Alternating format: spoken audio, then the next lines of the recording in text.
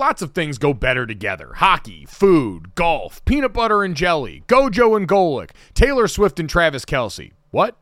But if you really want to take things to the next level, drink some Labatt Blue Lights with your friends and live life to the power of we.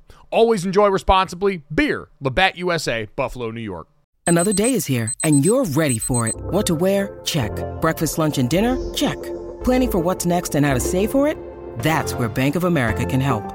For your financial to-dos, Bank of America has experts ready to help get you closer to your goals. Get started at one of our local financial centers or 24/7 in our mobile banking app. Find a location near you at bankofamerica.com/talktous. What would you like the power to do? Mobile banking requires downloading the app and is only available for select devices. Message and data rates may apply. Bank of America N.A., member FDIC.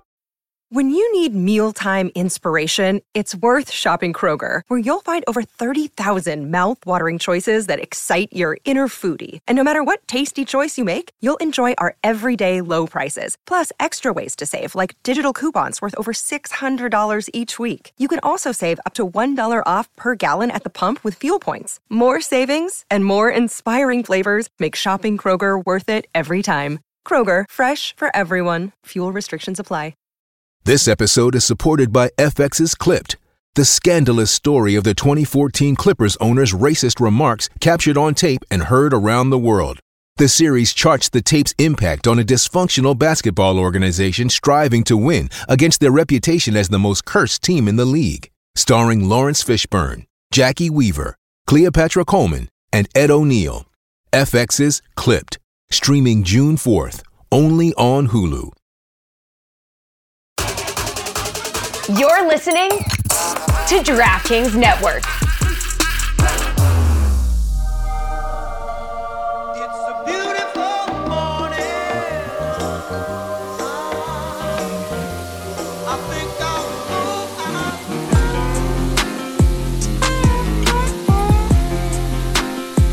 What's up, everybody? Welcome to Gojo with Mike Golic Jr. That is me. With me, as always, super producer extraordinaire and a man that is now fresh off celebrating his anniversary, Brandon Newman. Brandon, what's going on? Nothing much, Mike. Fresh off some sex. No, I'm joking. Just some dinner. Just some dinner. We have kids. Congrats on the sex. Congrats to the wonderful man who runs the Out of Context Gojo account for now getting to reset the Brandon being horny on main meter at 0 days without an incident. We got a great show for you guys today. As always, make sure you download, subscribe, rate, review Gojo. Leave us a 5-star rating and a review. And check us out on the DraftKings YouTube channel under the Gojo with Mike Golic Jr. tab. We appreciate everyone that has gone over and see the visual product that we're trying to put on. We're going to keep trying to make that better and better as we go along here. Awesome show coming up today. We have got a lot of people mad online about the World Baseball Classic. We have certainly got our fair share of March Madness headlines to get to.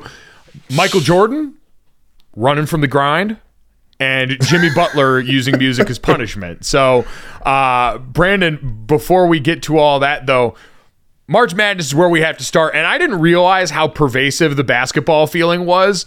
Having the first day of March Madness kicking off yesterday got me so hyped that I went back and actually looked and noticed that my high school basketball team is getting ready to play in the state championship this weekend, so even high school March Madness has taken over my life. I had no idea how they had done or what the record was this season, and now as Northwest Catholic gets set to take on our rival East Catholic for the first time ever in a state championship game at Mohegan Sun down in Uncasville, Connecticut on March 18th. Very excited for the Lions and hoping they can pull it off there. John Marabello, whose name is on the court at Northwest Catholic, all-time great coach. He actually, cool for us, got to be one of the coaches in the McDonald's All-American game a few years ago, so has gotten the national recognition he deserves for being a baller out there. So salute to Coach Marabello on that one, but that's how deep the basketball is running right now. The basketball's running deep in the CT, though. Hey, listen, we were a basketball school. We were good at football when I was there. We've been a basketball school. People who know, which is very few people because this is Central Connecticut high school basketball. So in your high school, basketball was treated like football in Texas and Florida? As close as you were going to get to that. No sports received that level of treatment, but if you were going to get close, it was going to be on the basketball team there. But this is now March for those reasons, all that excitement. And you and I were talking about this before the show. Walking into March Madness, whether you're just a general fan of the sport, just a person who likes to fill out brackets for an office pool, outside of adults playing golf, like amateurs playing golf, is the place where people walk in with the most unearned confidence of expectations in the world of sports. Like, most of us haven't watched a ton of college basketball going into March. Because if there's any tournament, by the way, that does not reward you for knowing a lot about your sport, it's this one. For all the reasons that we're going to talk about in a sport where chaos and upsets and the math almost always throw some funk into this, I see very little reason. Like, the people who watch college basketball all year round just have to flat out love it. Because if you're watching it to try and gain some sort of edge when it comes to the postseason, it's a fool's errand, because this is all a crapshoot. Mike, like many years in the past, my bracket is busted day one. One of the big mistakes and big upsets happened.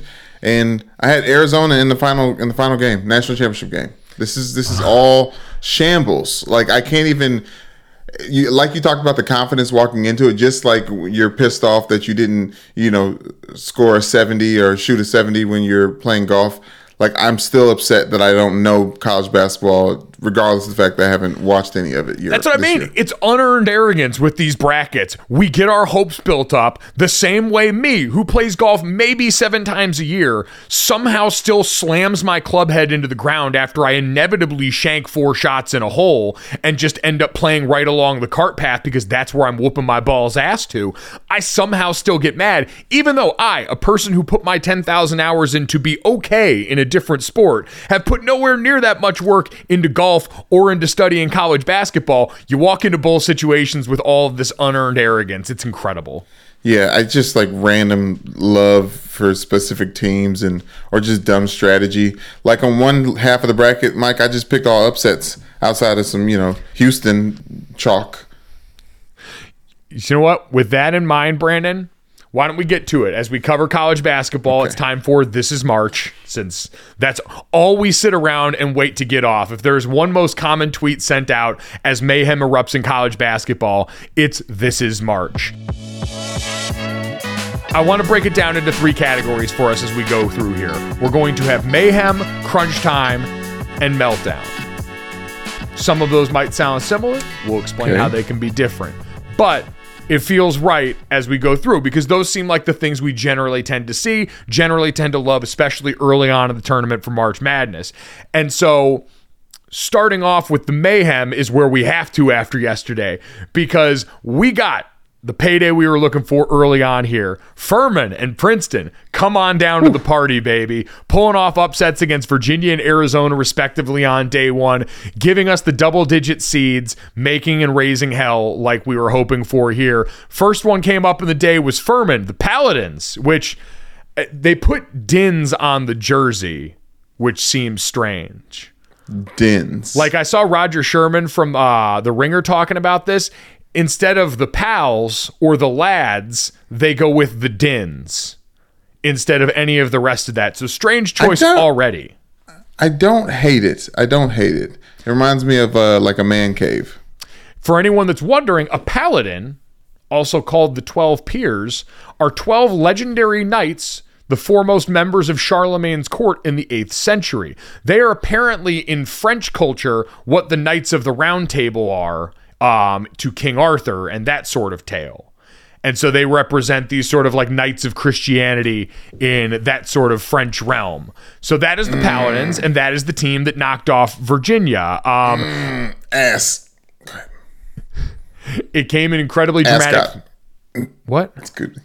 Ascot. Let's go. Go ahead. Keep going. Jesus Christ. Mascots that I don't agree with. Ascots. Go ahead. Why did you just burp that out?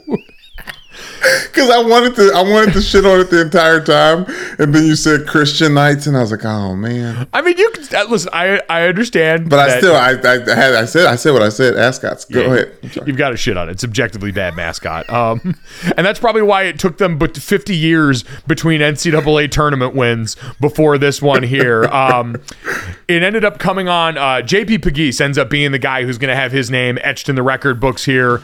There was an interception off of a Kihei Clark pass. And for people unfamiliar with Virginia basketball, Kihei Clark was one of the stars of the team that won a national championship a few years ago. He's a guy who just played. This is his last game in a Virginia Cavaliers uniform, and I'm devastated for him. Caroline Darney, who's a great friend of mine, who writes over at Bet for the Win, who's a proud Virginia alum, who used to, I think, write for Streak the Lawn, their SB Nation site, loves the Cavaliers and has always spoken so highly of Kihei Clark, what an outstanding young man he is, what he's meant for that team, not the biggest guy in the world, but we've seen is such a floor leader for them. And in that critical moment, a situation that he's probably drilled 100 times, Brandon, where they were getting trapped by Furman down to the other end. Furman really for the back half of that game had come out and played some weird zone for most of the rest of the game. They played like a 1-3-1 that helped get them into this.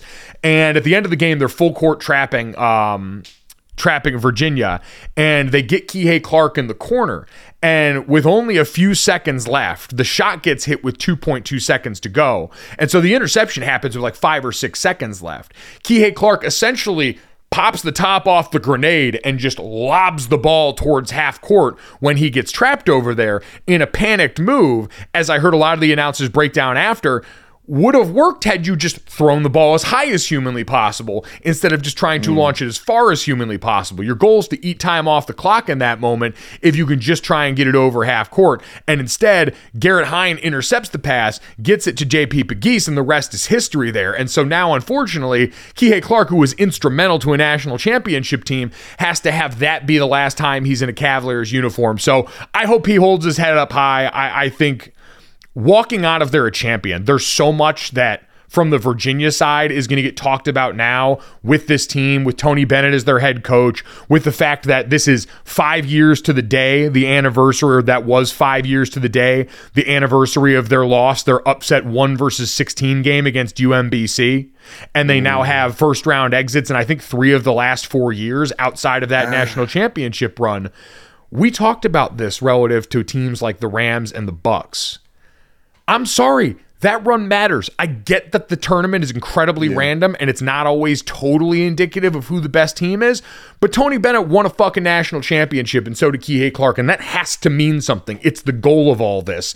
And so for the people that want to line up and slander all of them, yes, I get the first round exits aren't pretty because of the style Virginia basketball plays. Slow, prodding, celebrating shot clock violations, all the things that we know about them. You still won it all. And if you've won it all in the last decade, in the last 5 years, it's more than most others could dream of. And so that should buy you a little more leeway than it feels like they're getting. Yeah, Mike, but everyone's hot right now. Everyone's upset right now. Everyone's brackets busted. Money has been spent and flushed down the toilet. So I can understand the heat right now, Mike, but I'm with you. If you won a national championship, even like coming from our perspective as Notre Dame football players, the fact that we have been in the dance in the semifinals since they've introduced this playoff system makes me feel like we can hold an argument with anybody, because like we've been there, and Virginia and I was only there. They won the whole thing. Completely agree. Like I would phrase it like this, and Notre Dame football is a great example. Been a almost constant contender for the last decade and a half. If they haven't been in the college football playoff, they've been around it. They've been around the conversation with 2 national championship appearances in a 10-year span. I'm not even saying for the team I played for. I'm saying if you gave Notre Dame 1 national championship in that time period and then told me we probably wouldn't even make a bowl for the rest of those years, I'd sacrifice all of that. I would sacrifice every one of those good to great years for 1 year where they actually got to the mountaintop, and I would do it in a heartbeat. Wouldn't even think twice about it. And that's essentially where Virginia basketball has found themselves. And I shouldn't even say that because they've been incredibly competitive. It's not like they've been a team that's been completely out of the mix in the ACC or not making the NCAA NCAA tournament. So I think that's a great example to bring up from the Virginia side, comparing that to Notre Dame. From the Furman side, they're exactly what we all talk about and what we talked with Nicole Arbach about earlier in the week as far as lower seeded teams that can make something happen, right? Incredibly successful during the regular season, had won 28-7 during the regular season, had won 15 of their last 16 games as they get set to move on and play San Diego State, who we'll talk about shortly. But that game especially, you look at Pegues, who hit the shot. He had missed his previous 3 3-pointers in the game, but he was their leader in 3-pointers on the season. So team that was playing against a slow prodder that can go and knock down threes from distance in a game that was always going to be close because that's how Virginia plays. That's the formula for upsets in this tournament. And so while it was still stunning, it can't seem overly surprising. And I mentioned his name already. Shout out to Roger Sherman, who did call that one, I believe, in the week leading up to it. So nailed that one. Congratulations to the Pals. Even though their mascot is bad. They were just the first upset of the day. We had Princeton knocking off Arizona as the second upset of the day. And this one was cool for them. Mitch Henderson, their head coach, was on the Princeton team 30 plus years ago that upset UCLA when he was a player. And so now to be a part of two of the bigger, or if not biggest moments in Princeton, modern Princeton hoops as a player and as a coach is a pretty incredible feeling. They're the 15 seed that upset Arizona 59-55. And we talked about how ugly Virginia basketball can be at certain times. When you looked at that game, the final score of that game was 68-67. So it got a little hairy. Again, Furman threw some weird stuff at him zone-wise. This Princeton-Arizona game was ugly as sin. Because when we talked about the stuff that you would generally tend to have to do as a lower seed to knock people off, Princeton was down by 10 points with 8 minutes to play. They did not make a free throw until there was 21 seconds left in the game. Like, to ice the game was essentially when they got to the lines. Both teams shot single-digit free throw attempts. Princeton was 4 of 25 from 3-point range in this game. The other side, you had Arizona, who was also hot garbage. I'll pull up the shooting numbers here in just a second. So yeah, in this game, Princeton shot 16% from 3. Arizona shot 18% from 3. They were 3 of 16. Arizona was 4 of 7 from the free throw line. Princeton was 3 of 5. It was a gross game across the board for both of these teams, but gross always favors the underdog. And if you're looking to be a 15 seed that pops this thing off, that's usually how that's going to go, which apparently happens a lot now, Brandon. There were 4 15-over-2 upsets in the first 27 years of the 64-team bracket. There have now been 7 15-over-2 upsets in the last 10 tournaments, according to Roger Sherman over at The Ringer. And this is the wrong one to happen, Mike. I saw, CBS Sports posted this. After that upset, now there's only 0.12% perfect brackets remaining in the entire, in the March Madness pool. And I guess, we're all in it. Like, I had Arizona in the final game, like I said before. Like, I'm happy that Princeton was the one to do it, but it's just, every year. It's a fun reminder of what this tournament is. Arizona, coming off of winning the Pac-12, is now going home in a game where you saw bigger, faster, stronger. I mean, for Christ's sake, I think Princeton had 6 blocks in this game. Like I said, if you get blocked by a Princeton basketball player, no offense to the Princeton hoops teams, you should never live that down. Like, Brandon, there are certain things like getting tackled with the punter in a game that are going to get run back in film whenever they watch this after all the pain over and over and over again. Because if you're getting it served up like that when you're supposed to be one of the best athletes in the country on one of the best teams in the country, you shouldn't be allowed to live that down from another teammate standpoint. Not from us. I'm saying from the people that love you most, because that's usually where it comes from. Yeah, Mike, but I feel like this game, most of these teams that do the upset thing, they keep it close the entire time. Early on the game, when Princeton had only scored 2 points, and Arizona was like creeping up to double digits, I was like, okay, this is exactly what we thought it was going to be. And nope, I ain't going to lie, had me in the first 5 minutes. Yeah, I don't know how I mean, well, I guess I do know how it happened because watching that game, I mean, Arizona for long stretches there offensively, it was gross and it looked out of control. It was ugly. Things weren't going in. So it gave us the juice to start the day. I think both of those happening relatively early on in the day's games too was also a nice shot of life into this thing. It's what we needed. What we talked about, volume shooting on the first couple of days. So yeah, those are the ones that hurt the brackets pretty bad. What's your final four in your bracket, Brandon? For anyone that missed it, we ended up setting up our bracket group on the NCAA bracket app. Shout out and thank you to everyone who joined in. We had 234 of you join the Gojo podcast bracket. Excited to have you. Brandon, you filled out your bracket very last minute, gave it the old college try. And so for anyone that missed it, our bracket challenge bet between me and you for whoever ends up with the better bracket, the winner obviously gets bragging rights. The loser has to go and redo pro day back in South Bend at Notre Dame, doing the bench press, the 40-yard dash, the 3-cone and short shuttle, and the vertical and broad jump. So my final four is Alabama, Marquette, Texas, and Kansas, all of whom at this point are still intact. What about you? Arizona, Duke, Texas, UCLA. Okay, so you've already got, and you said Arizona was in your championship game, right? I have Bama and Texas, so you've got one of your championship appearing teams out already. Yes, thank you for laying it out there that way. I know. I do. I know. All right, you know what? UCLA's got to go all the way, and I'm not going to jinx them, but we'll let March play out. Yeah, this truly is March. So go Bruins for you. Roll damn Tide and rock chalk on my side of things. Brandon, let's get to crunch time and give a little bit of love to the fighting Stormy Bond and Tony's. San Diego State got a win. Unfortunately, I had picked College of Charleston. That was going to be one of my 12-5 upsets. One of those where a lot of times I'll pick schools where I had friends go. You know, I picked Maryland to win against West Virginia because of Dominique Foxworth.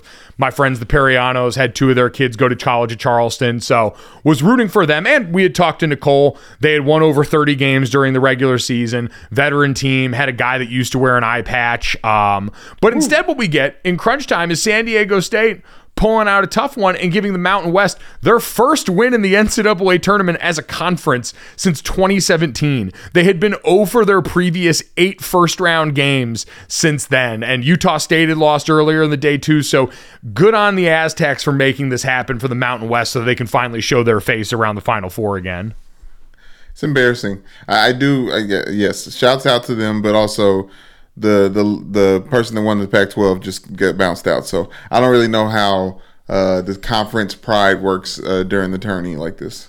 I'm never one for conference pride anyway. Again, the Notre Dame factor doesn't really matter to me, but I do like the Mountain West. I have a soft spot for the Group of 5 conferences, and so seeing them get nice things, seeing them enjoy happiness, even if it came at my expense, and even if I thought it came at the expense of some very shoddy officiating at the end of that game, which I'm sure this won't be the last time we say that in the NCAA tournament, water being wet. Brandon, let's get to the meltdown at the end of this, though. On the way into the tournament, Grand Canyon, who had been part of a 5-team parlay that made me a good bit of money when I was in Dodge City helping open up the DraftKings sportsbook at the Boot Hill Casino, Grand Canyon, thank you very much on that, was making their way to the NCAA tournament. They were flying out to Phoenix to get ready to play their game. They got there, but unfortunately, for their first day of practice, all 12 bags of their equipment, including practice gear, uniforms, and shoes, didn't make it there. And so players were practicing in T-shirts from the WAC championship, jerseys from the Regis basketball team where they were playing. The stuff was going to get there later on. They had come there again, winning the WAC. They beat Southern Utah pretty handily in that game. But tough look for the equipment staff there, man.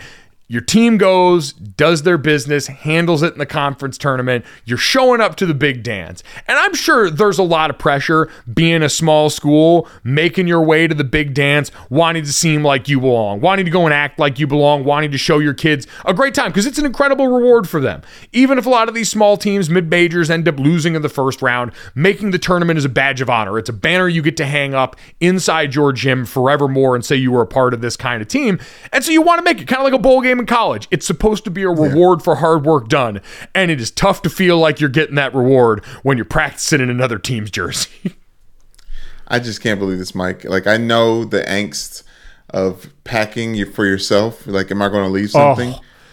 Doing it for an entire team and then dropping the ball. The amount of like finger pointing that happened after this, like the emails. Like, I feel bad for the business side. As somebody who used to work on a coaching staff in college football, I was on Ball State's coaching staff for a year. This was the ball was dropped.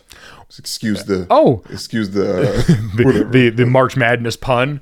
I feel terrible for the equipment manager here. Shout out to our boy Ryan Grooms, one of our great friends and former Notre Dame equipment manager. Would have never happened on Ryan's watch, but I know the anxiety that comes with so much of this, because there is so much shit that you've got to remember. Now, less so a bit, and this sounds like it was probably out of his control just because of travel and the way things worked out. But for a basketball team, you at least got comparatively fewer guys. Like you said, the anxiety that has to go on when, as we're getting ready to go on the road, it's on Friday as we're getting ready, Thursday we're getting done with package, you get these big duffel bags in front of your locker where you got to put all the stuff that you want to make the trip for the road game. So your pads, knee braces, cleats, wrist guards, any special shit you need has to be in there. And my OCD was never at a higher, more fevered pitch than right before then, because if you get there and you're going through your bag and all of a sudden something on there, that's on your ass. And you can try, and if you're lucky, and if you got an equipment manager who's cool as hell like Grooms, they might be able to help you out on some stuff. But a lot of times you're just up shit's creek. And that's probably, honestly, the birthplace of all of those nightmares that I have, where I'm showing up to the football field without my helmet or pads,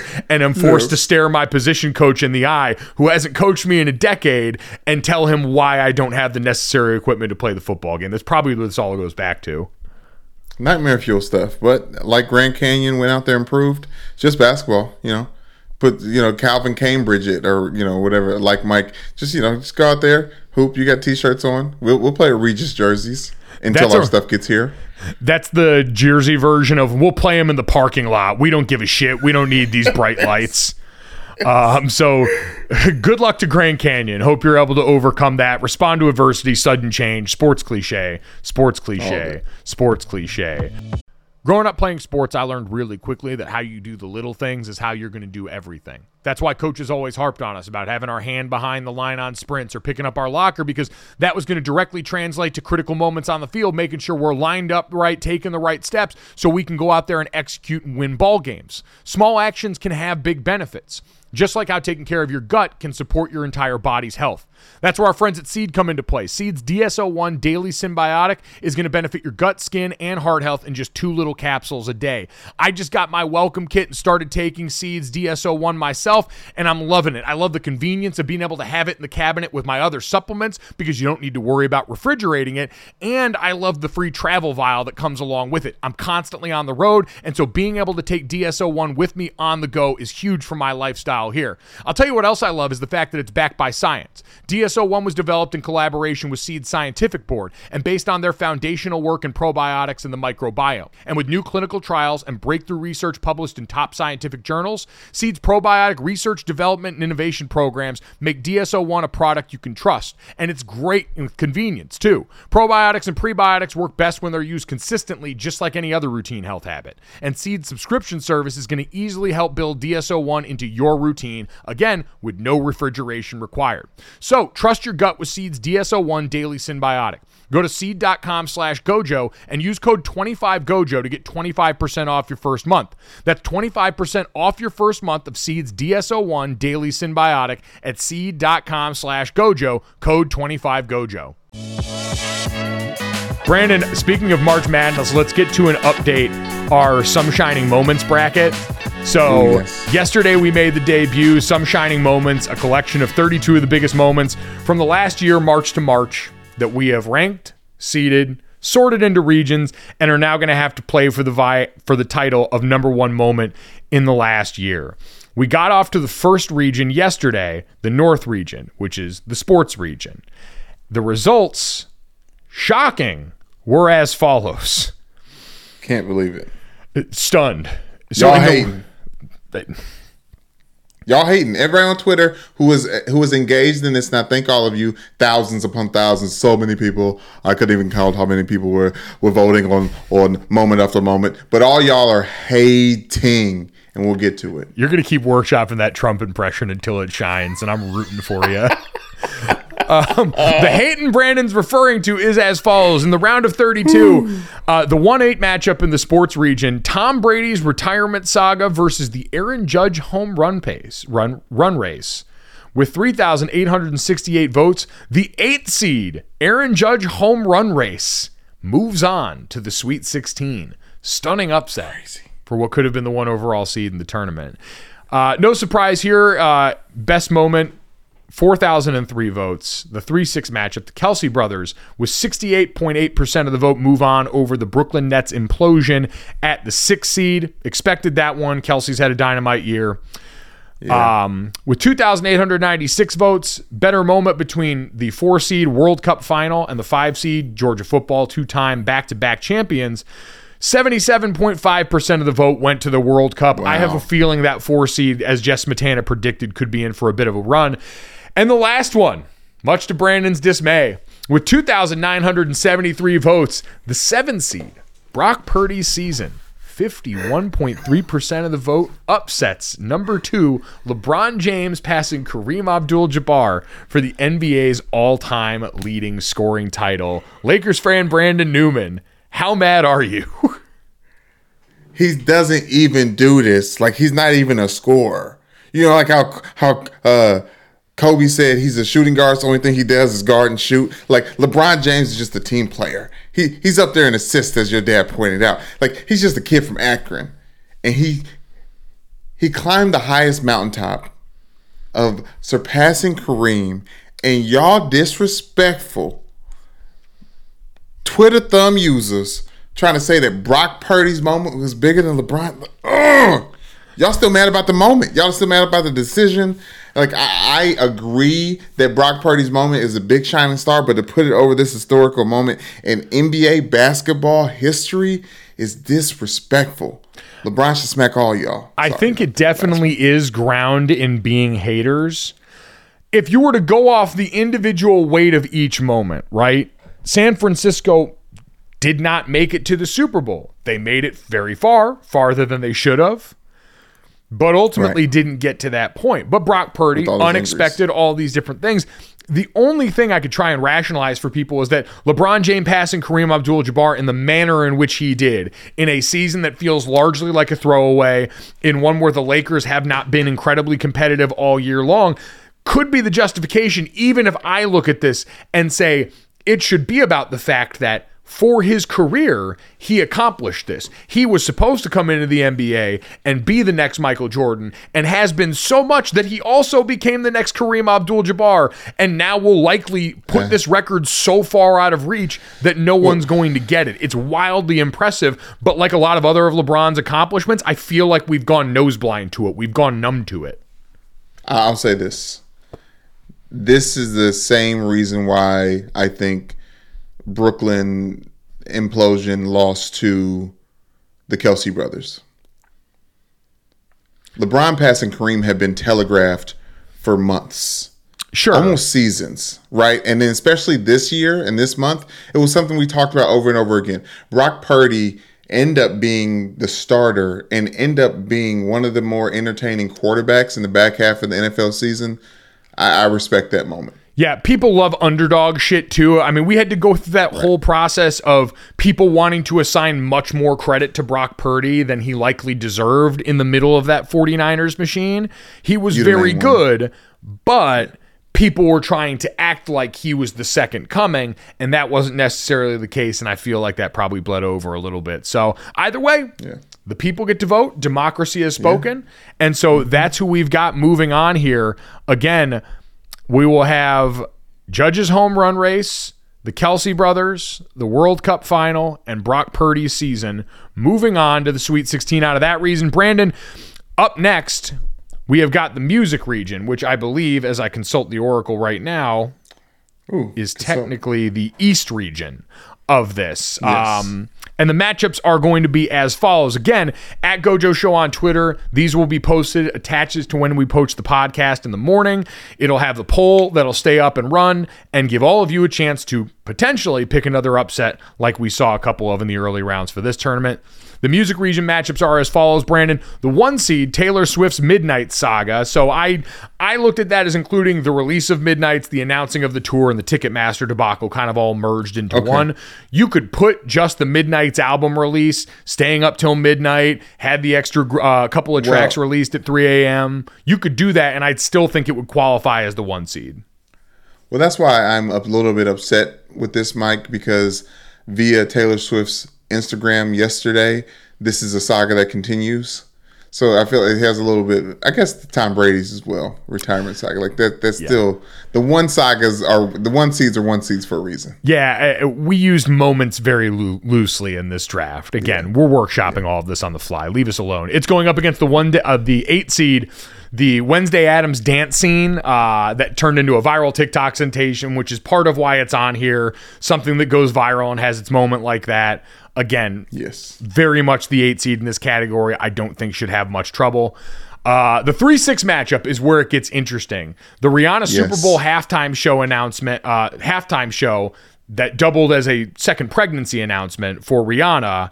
The 3 seed going up against the 6 seed, Lizzo playing James Madison's Crystal Flute.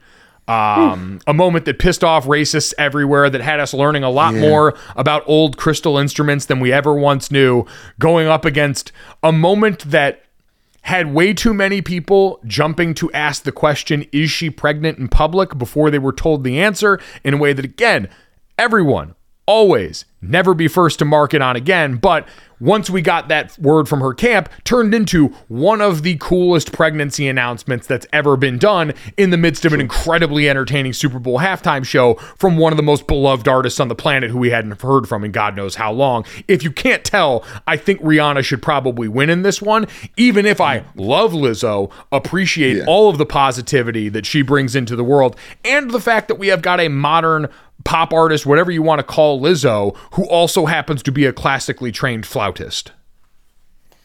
Yeah, to the point where she can play one straight out of the trophy case, and it sounded like it doesn't even need to be tuned. Like, yes, I'm torn with this one, Mike, because of the complexities of history being made on both ends. Obviously, with the second child from Rihanna, and first single artist, all the things that Rihanna did. But Lizzo playing that flute, man, that was a moment. Rihanna's the giant here, but Lizzo could sleep. I'm interested in what the people have to say. That'll be, I think the Rihanna's, hers the Navy? Is that her online group of fans?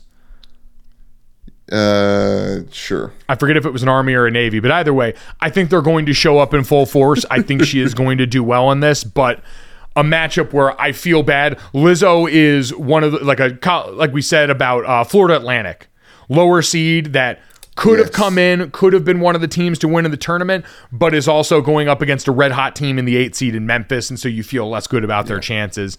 The 4-5 matchup, the 4 seed, this is one that's got potential also. Oliver Shane Hawkins, the son of the late Taylor Hawkins from the Foo Fighters, playing alongside the Foo Fighters in the concert that was commemorating his father's life. An incredibly emotional moment with the entire band, with anybody who watched it. That is the 4 seed going up against Harry's House, Harry Styles' newest and latest solo venture, an incredible album, tons of fun, saw him live in concert. Harry's great. I just don't think he has what it takes to overcome such an emotional moment, even if Music for a Sushi Restaurant kicks whole helpings of ass. I feel like people are going to see Harry's House and think of Harry's moment. And between that and Don't Worry, Darling, Yeah, that's America is we're little slores for entertainment that entertains, and have less sympathy for the heart crunching moments. So we'll see. I agree with you though. Yeah, I mean, having it be on "There Goes My Hero" and him just it's 16-year-old crushing that drum set, how it had to be for the rest of that band to all be looking at him and seeing I can't even talk about it too much now because I will start getting emotional again. So we will move on to the 2-7 matchup to finish this off. Beyonce's Renaissance going up at the 2 seed against the 7 seed Corn Kid. And Jess is right. Looking back on it, Corn Kid should have been seated higher. That was a mistake by the committee, but here we are. That was, for a lot of the summer, early into football season, that was an international sensation. It was a big lump with knobs, and it had the juice, and it's unfortunately, I think, going to get drubbed by Beyonce. I have no idea what Corn Kid is. You don't know what Corn Kid is? No idea. What do you do all day? I put my son down for naps and feed the children and do this stuff, or the back end of this stuff. Edit the pod, post it, YouTube, edit YouTube, post it. All right, hold on. I'm going to play you a snippet of this. For me, I really like corn. What do you like about corn? Ever since I was told that corn was real, it tasted good. Did you think corn wasn't real? But when I tried it with butter, everything changed. I love corn. Corn. Do you think everyone should be eating corn? No, not everyone has to like it to be the best. Yeah. Everyone just has to try it. Have a bite. What else are your favorite things? I play a variety of games. Hide and seek, tag, double lava monster. Yeah, mostly corn. Then look at this then. I can't imagine a more beautiful thing. It's corn. Look at this. It's corn!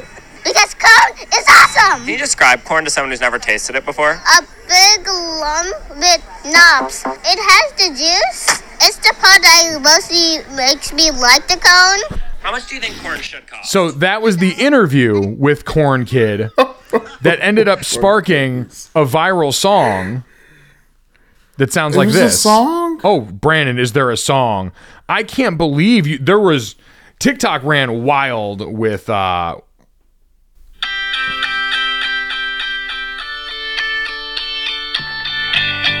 me, I really like corn. What do you like about corn? It's corn. A big lump with knobs. It has the juice. I can't imagine a more beautiful thing. It's corn. I can tell you all about it. Look at this thing. When I tried it, I don't anything changed. What the best thing about corn? Bro, I cannot believe you missed this entire section of God's internet. I am going to spam you with all of the various remixes. Every genre of music took a turn at the Corn Kid song. Oh my gosh. That is the 7th seed that's going up against Renaissance. Yeah, it's not going to stand a chance. But I'm happy to say there's only one other thing on this entire bracket that I have no idea about. And we'll get there when we get there. Something about a slap or something. But go ahead. At Gojo Show on Twitter. All of these will be up when the podcast posts in the morning. You will have your chance to vote. I'm sure I will hear from a lot of people about the way that this is seated, and we will go from there. Brandon, sound the trumpets. It's horse racing time. So saddle up for the action with DK Horse, an official DraftKings affiliate. Right now, new customers who download the DK Horse app can get a 100% deposit bonus up to $250. Just deposit $25 or more and complete the playthrough requirement. Wager on your favorite horses, then watch the races live right in the app. Download the DK Horse app now. New customers get a 100% deposit bonus up to $250 when they opt in with code GOLIT. Only on the DK Horse app. Gambling problem? Call 1-800-GAMBLER. 18 plus, 21 plus in certain states to open or access an account and resident of a state where DK Horse is available. Eligibility restrictions apply. Void where prohibited. One per new customer. Match calculated on first deposit up to a maximum of $250. Deposit requires 2-time playthrough of settled wager within 168 hours. Bonus released in $25 increments. Deposit and eligibility restrictions apply. See terms at dkhorse.com. One other thing that we need to get to. Did you see our boy Jared Carabas having to fight the good fight, defending the World Baseball Classic against the likes of KFC from Barstool, Keith Olbermann, and everyone else shaking their fists at the sky after Edwin Diaz tore his patella tendon, celebrating, not even playing in the World Baseball Classic. He had just gone out there and dealt in a 5-2 win that was going to send Puerto Rico to the quarterfinals after beating the Dominican Republic. And then all of a sudden you see Edwin Diaz, who was a sensation last year and is now a $20 million a year closer for the Mets, who had all these expectations. Steve Cohen signing everything and everybody, spending money like it's going out of style. And now every Mets fan that feels Kurtz, like every Jets fan who assumes that this is all going to go wrong with Aaron Rodgers, is feeling like shit. And that was where a source of a lot of the anger came for, I know KFC, who's a Mets fan, who came out and basically, like Olbermann and like any of the other people that were angry with this, tried to say that the World Baseball Classic doesn't actually mean anything and that these guys shouldn't be playing in this weeks before the season gets started, instead of the teams that actually pay their salaries and the seasons where we expect things from these professionals here. Now, what I'd say is I do not agree. Like, there seem to be a lot of guys that really love the World Baseball Classic, a lot of players that have been playing in this. It seems to have actually created a lot of buzz around the sport. I haven't checked in for much of it yet, but it's allowing all these guys to go back and play for their home country. There's rules about, you know, you got to have at least one grandparent that was from there, has got a birth certificate from there. But we've seen all these different guys. Shohei Ohtani's out dealing, throwing gas right now for the Japanese team. We've seen Mike Trout out there playing meaningful baseball in a tournament standpoint that we don't get to see during Major League Baseball season. So we should probably cherish that.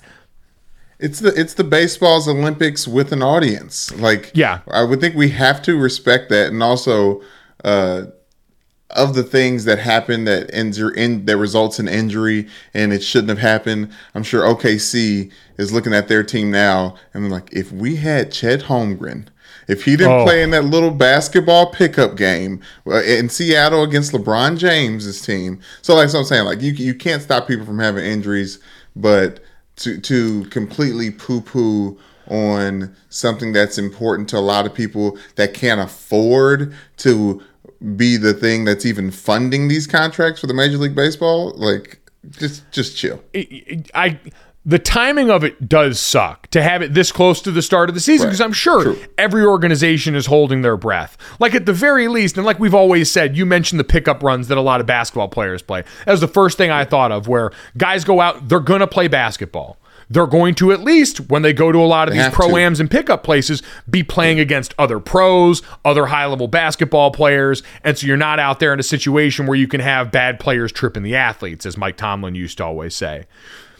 So I look at it from that standpoint and I say, yes, these are sports that you can really only get better at by playing. This is an opportunity that comes around. It's a once every 4 years tournament. There is the national pride that is similar to what we have in the Olympics, what we've got in things like the World Cup, all the above.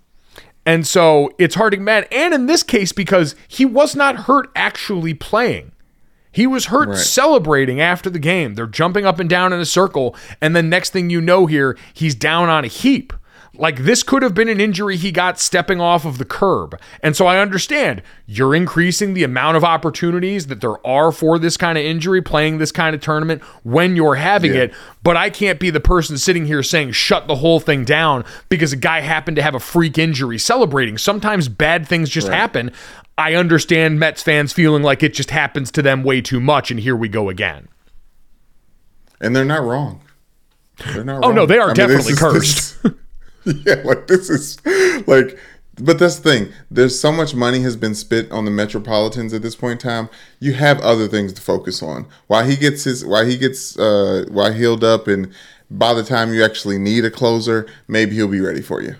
And And it's one of those things. So the injury, he underwent surgery on Thursday, and they didn't get into specifics, but they said the timeline for this is usually about 8 months for recovery. So it's terrible. Like, it is legitimately terrible for the Mets, for everybody. Like, there's the chance a guy, a freak athlete, could come back earlier from this, but the whole point still remains that this isn't like when in contracts that players have in other sports where they don't want you skiing or going and riding a motorcycle or doing things that are outside of the purview of your sport. I struggle to look at this and say, yeah, you got to shut this down. This is some systemic problem, other than this is unfortunate and it just happened to happen at the World Baseball Classic that's going on right now.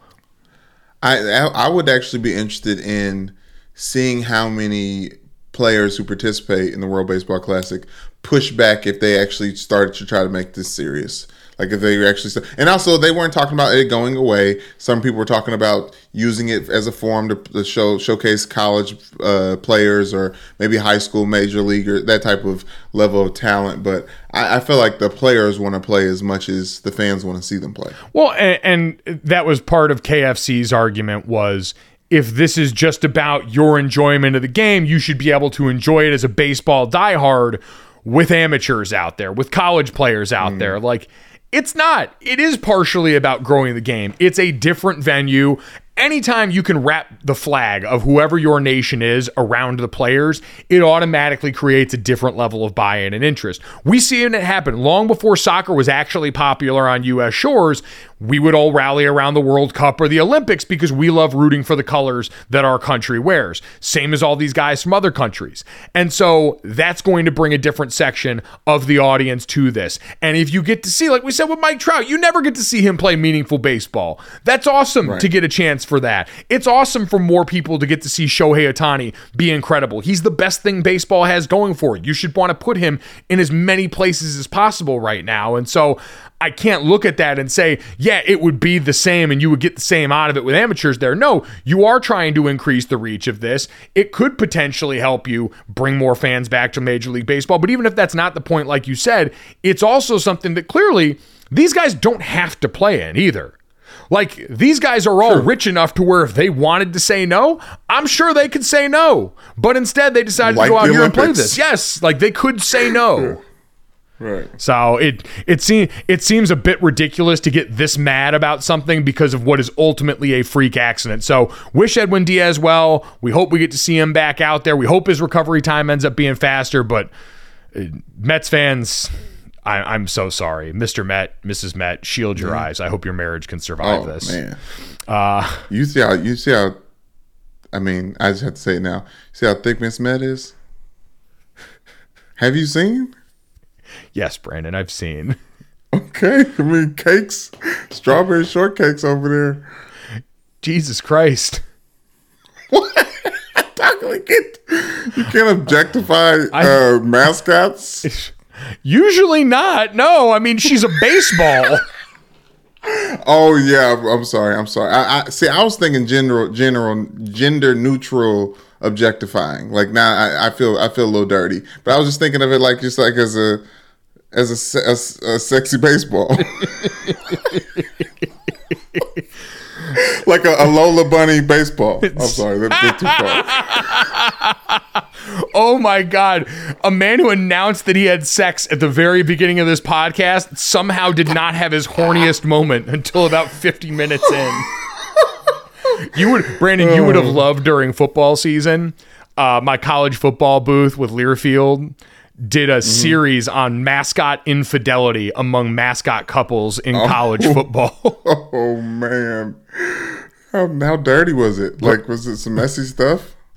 So the Arizona Wildcat mascots ended up being the ones that we kind of looked at. Oddly enough, on the day that Arizona ends up losing, the Wildcat mascots are Wilbur the Wildcat. And I think it's Wilbur, and Wilma is his wife's name. Okay. And there's some pretty like scandalous pictures of the missus and like the Oregon Duck that I've seen, the Sun Devil that I've seen. Pac-12 After Dark is for the grown and sexy. It's one of those like Mr. Steel Girl situations. Very much so. I think Ryan Nanny from the Full Cast had the theory that she might be in an open relationship. Like, I don't want to judge anyone's. I don't want to judge anyone's situation because that just might be how they get down, right? Like, it's not like Mr. and Mrs. Wolf, who are the NC State mascots, are legally married. Like, I don't even know if the Arizona mascots are married, but the Wake Forest Demon Deacon actually married Mr. and Mrs. Wolf at NC State. So hits a little bit different then because all of a sudden there's a ring on it. I don't think there's kids involved, but there could be. So you never want to see that. But I just had a theory. Because if you ever been in a two-man scheme or a two-man con, I just saw Ocean's 13 recently, so I've been thinking about con games. And the Migos famously said, friends try to send a thought. That's the only way to plot. So maybe Wilma is going in and distracting, Mona Lisa, the Lil Wayne and Kendrick Lamar songs. Like maybe she's doing a little sleight of hand, and Wilbur's coming in the back and cleaning out pockets and wallets and homes and safes.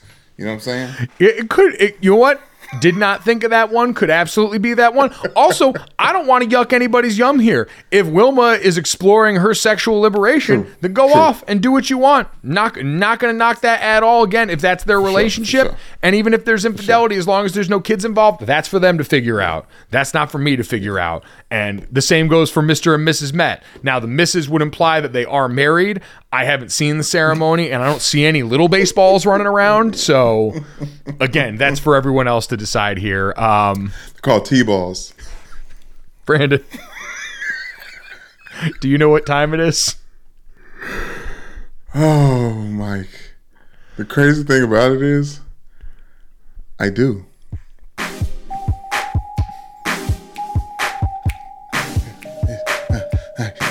Lick Podcast. Let me talk to him real quick, Mike. You mind if I do that? I guess if I can let this podcast slip away, 'cause I got my eye on you. See, I can over your shoulder, let me mark my over. Excuse me, Miss Lady, how you doing? Your body looking right, you're the type and I'm pursuing. I get a little closer so I can get to know you and exchange names and things before this night is over. All I really want is you to back it up on me, put your weight on it, 'cause it's alright. Do what you wanna, make me believe it. Ooh, I wanna see you. This, that, and the, this, that, and the, this, that, and the, this, that, and the, this, that. This, that, and the, this, that, and the third. This, that, and the third.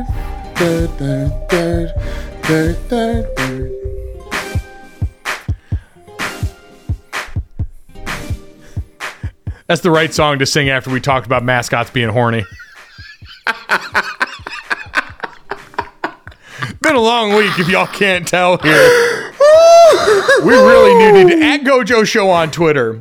Hit us with the mascot couple that you're most worried about maybe fooling around a little bit. We need to revive this series. I'm going to go back and look at the investigative reporting that we did on this and find out who else might have been out here cheating. There's a bunch of ones that are siblings too, and now, I'm not saying like that. I'm saying that they're not doing anything together. Jesus Christ. Okay. Simmer. Hey, I don't know. You've done the research. I don't know. If you have done the research, make sure you download, subscribe, rate, and review Gojo. Leave us a 5-star rating and a review. Tell Brandon what a great job he's done being horny on Maine today. Brandon, speaking of someone that you're often horny on Maine for, let's get to this. This, that, and the third. 3 quick stories to get us out of here. What is this? The Raiders. Very curious last couple of days.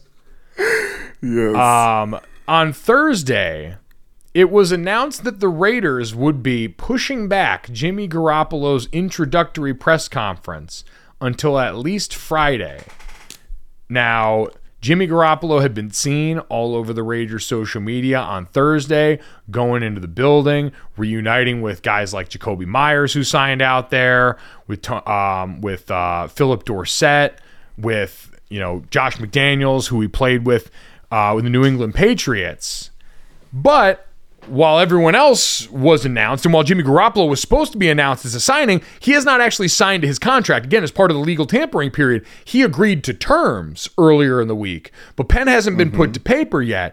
And so now everyone's trying to figure out what's happened. There's a lot of people wondering if this was a Carlos Correa situation where he had potentially failed his physical. According to Jeff Howe and Vic Taffer over at The Athletic, the Raiders, or a source with knowledge of the situation, said it is, quote, all good, and then insinuates the belief that an agreement between Garoppolo and the Raiders is still finalized, and wonders if this could be about certain injury guaranteed money in the contract that had $33.75 million guaranteed at signing. But either way, this has now at least opened the door, and as you're listening to this podcast Friday, we'll see if this is dated by then or not. But Brandon, it opens the door for the possibility that this might go sideways for the Raiders at a time where Aaron Rodgers has still not technically put pen to paper with the New York Jets yet, as he's in limbo with the Packers, as Lamar Jackson is still waiting out there in the wing, as the Raiders have the 7th overall pick in the draft. And so it would certainly be dicey territory for them if this were to somehow fall through, but there are cards still left to play,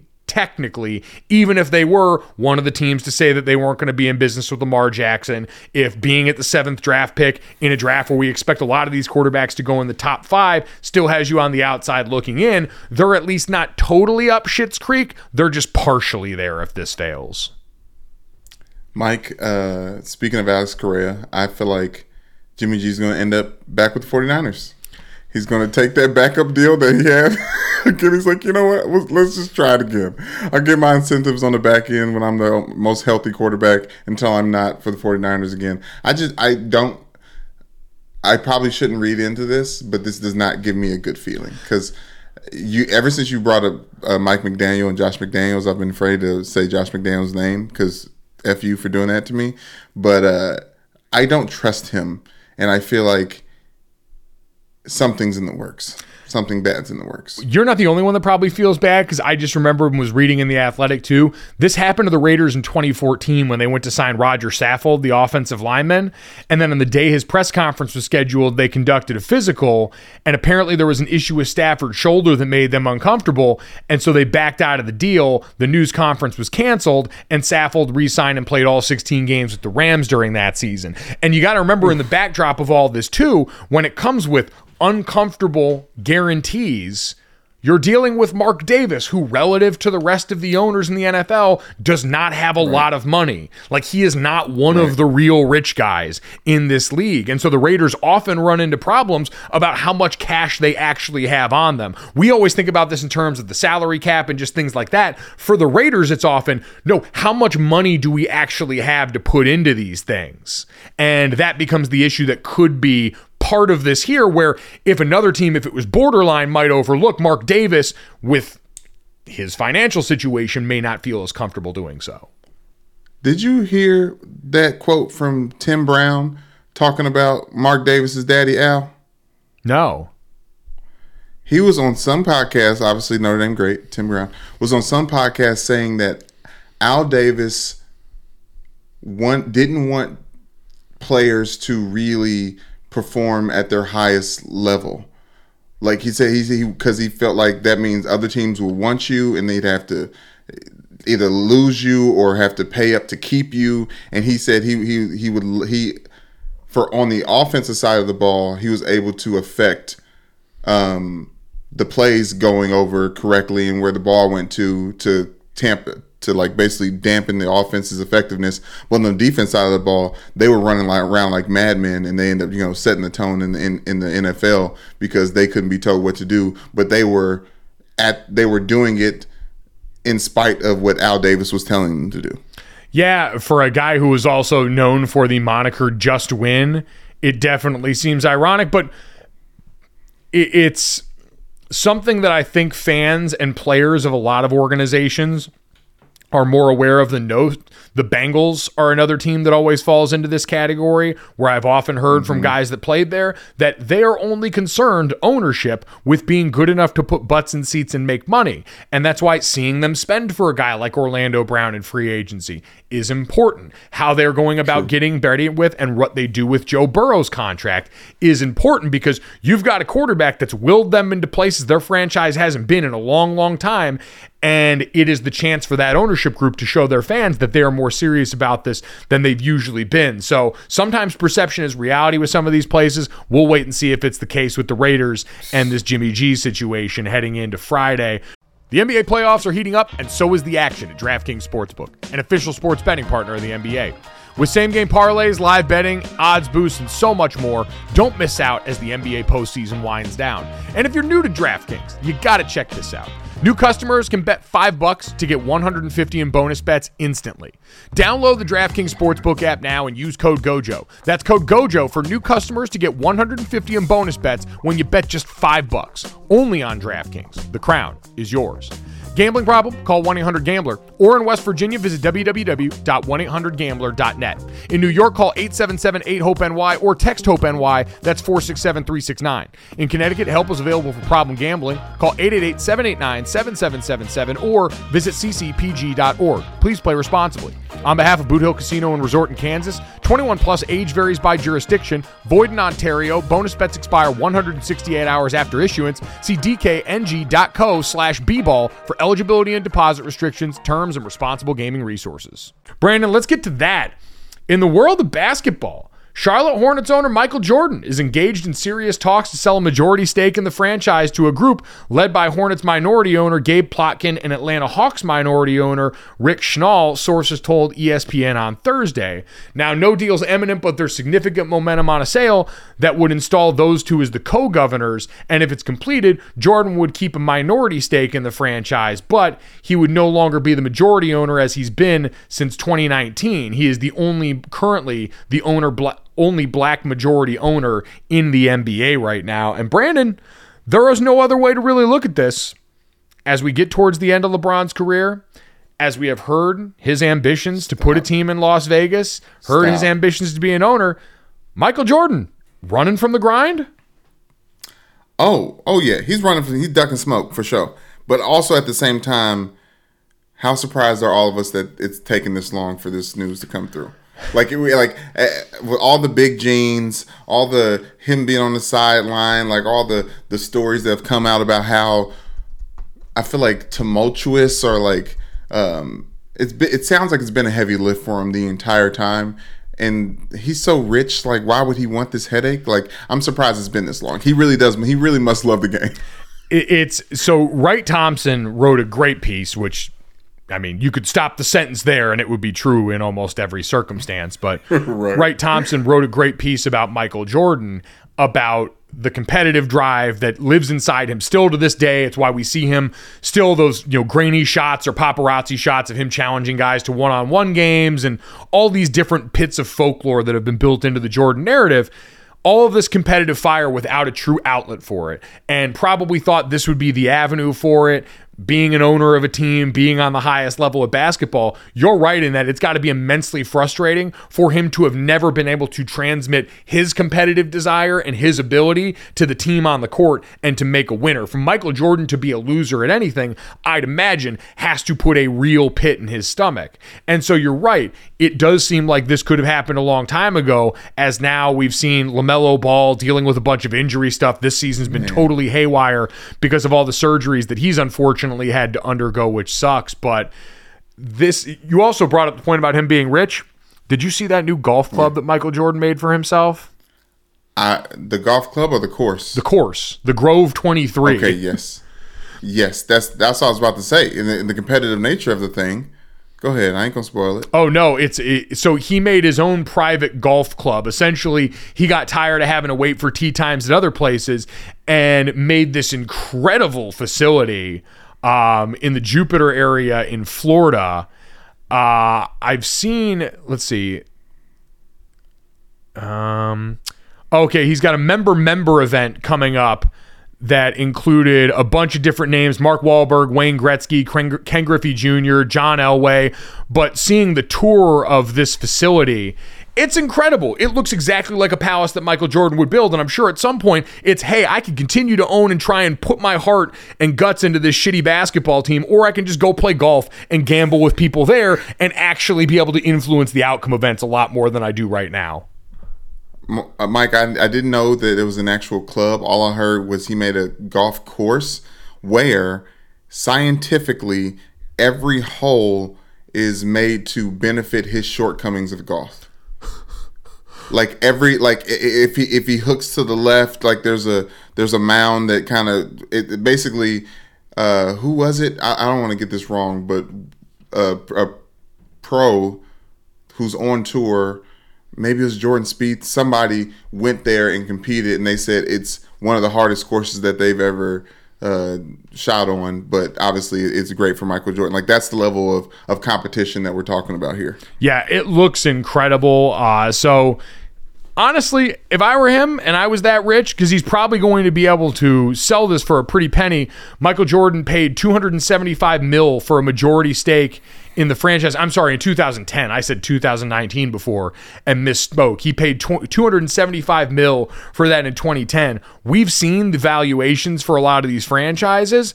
I'd imagine he is going to make a shit ton of money for selling his stake in this and be able to go off and just add it onto that golf course. And so it'll be honestly, I was looking forward to LeBron and Jordan owning teams at the same time so we could have the LeBron-Jordan debate on an intergalactic level in perpetuity, world without end, amen. And now we're going to get the same thing that we've always had, which is one coming in after the other and doing a job that's going to end up being impossible to compare for many reasons. Now I can't get out of my head LeBron buying the Las Vegas Aces before he does anything else. It'd be a heady play. Brandon, let's get to the third.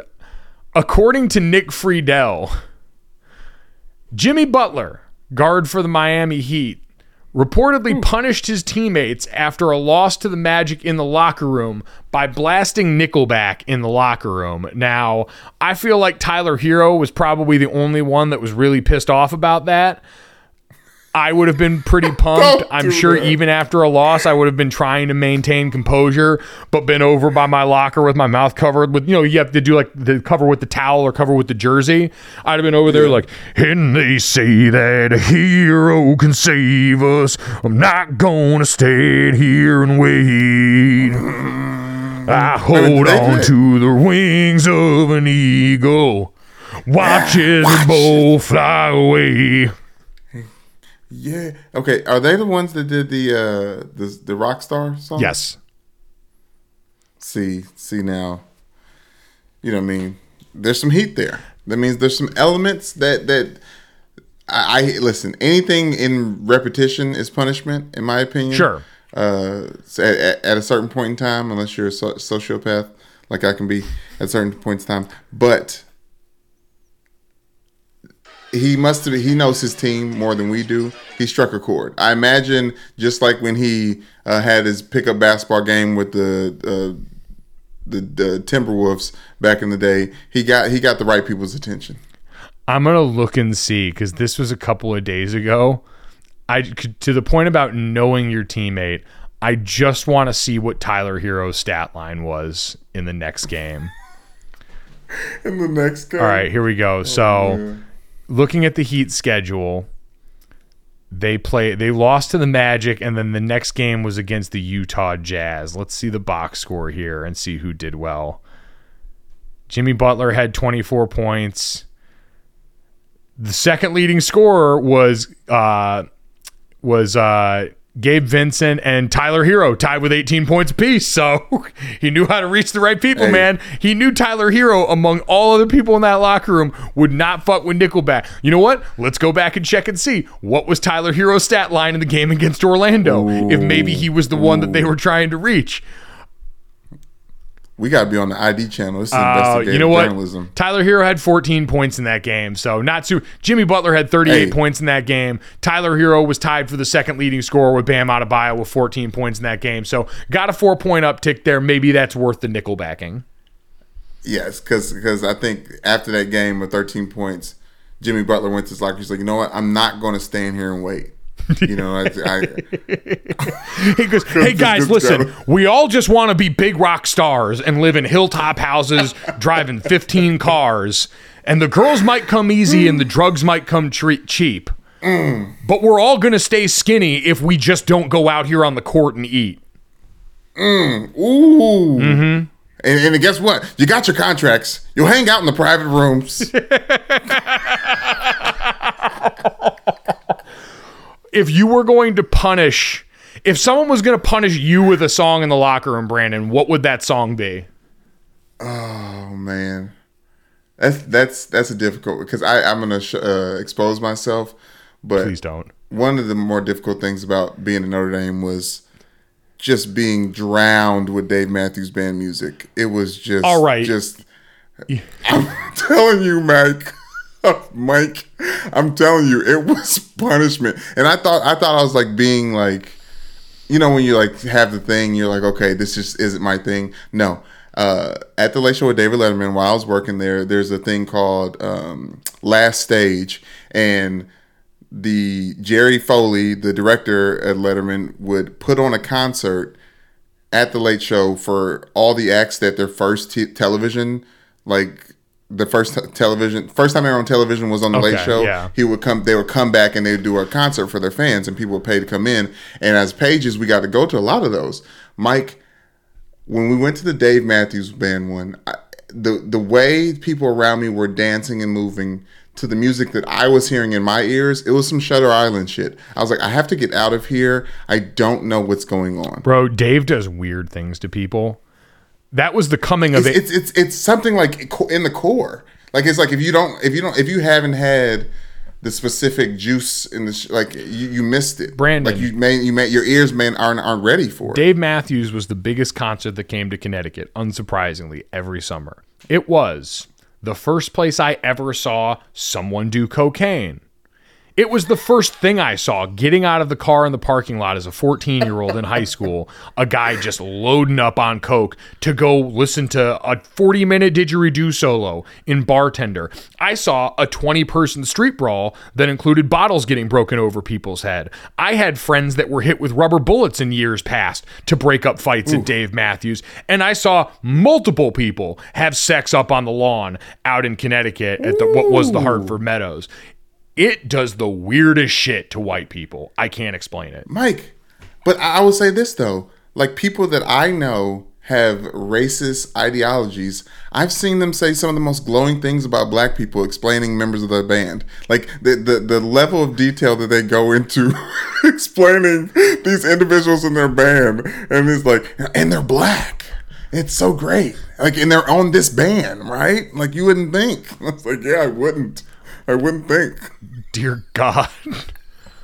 Anyways, throw it back to you, Mike. What music would you have to listen to for punishment?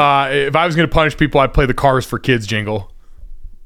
1-877 cars for kids. KARS cars for kids. 1-877 cars for kids. Donate your cars today. Yeah. Ooh. Was that all tri-state? Yeah. They had like the alt rock version too. The thing that always pissed me off about the Cars for Kids TV ad was, if you look in the ad, they do the rock version and they got these kids. They got a kid in a drum kit, kid playing bass, kid playing guitar.